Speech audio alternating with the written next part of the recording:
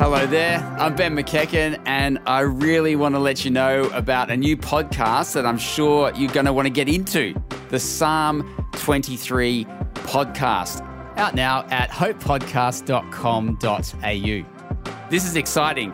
Psalm 23 podcast does what it says in the title. It's all about the world's most famous psalm, like the Lord's Prayer podcast I was able to do with author and theologian David Honey. We are back in deep conversation. We've moved from the world's most famous prayer to the world's most famous psalm.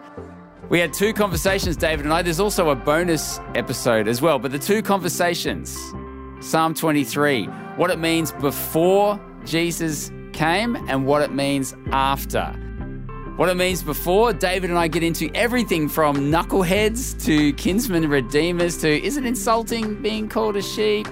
And is Psalm 23 some sort of old school prosperity gospel?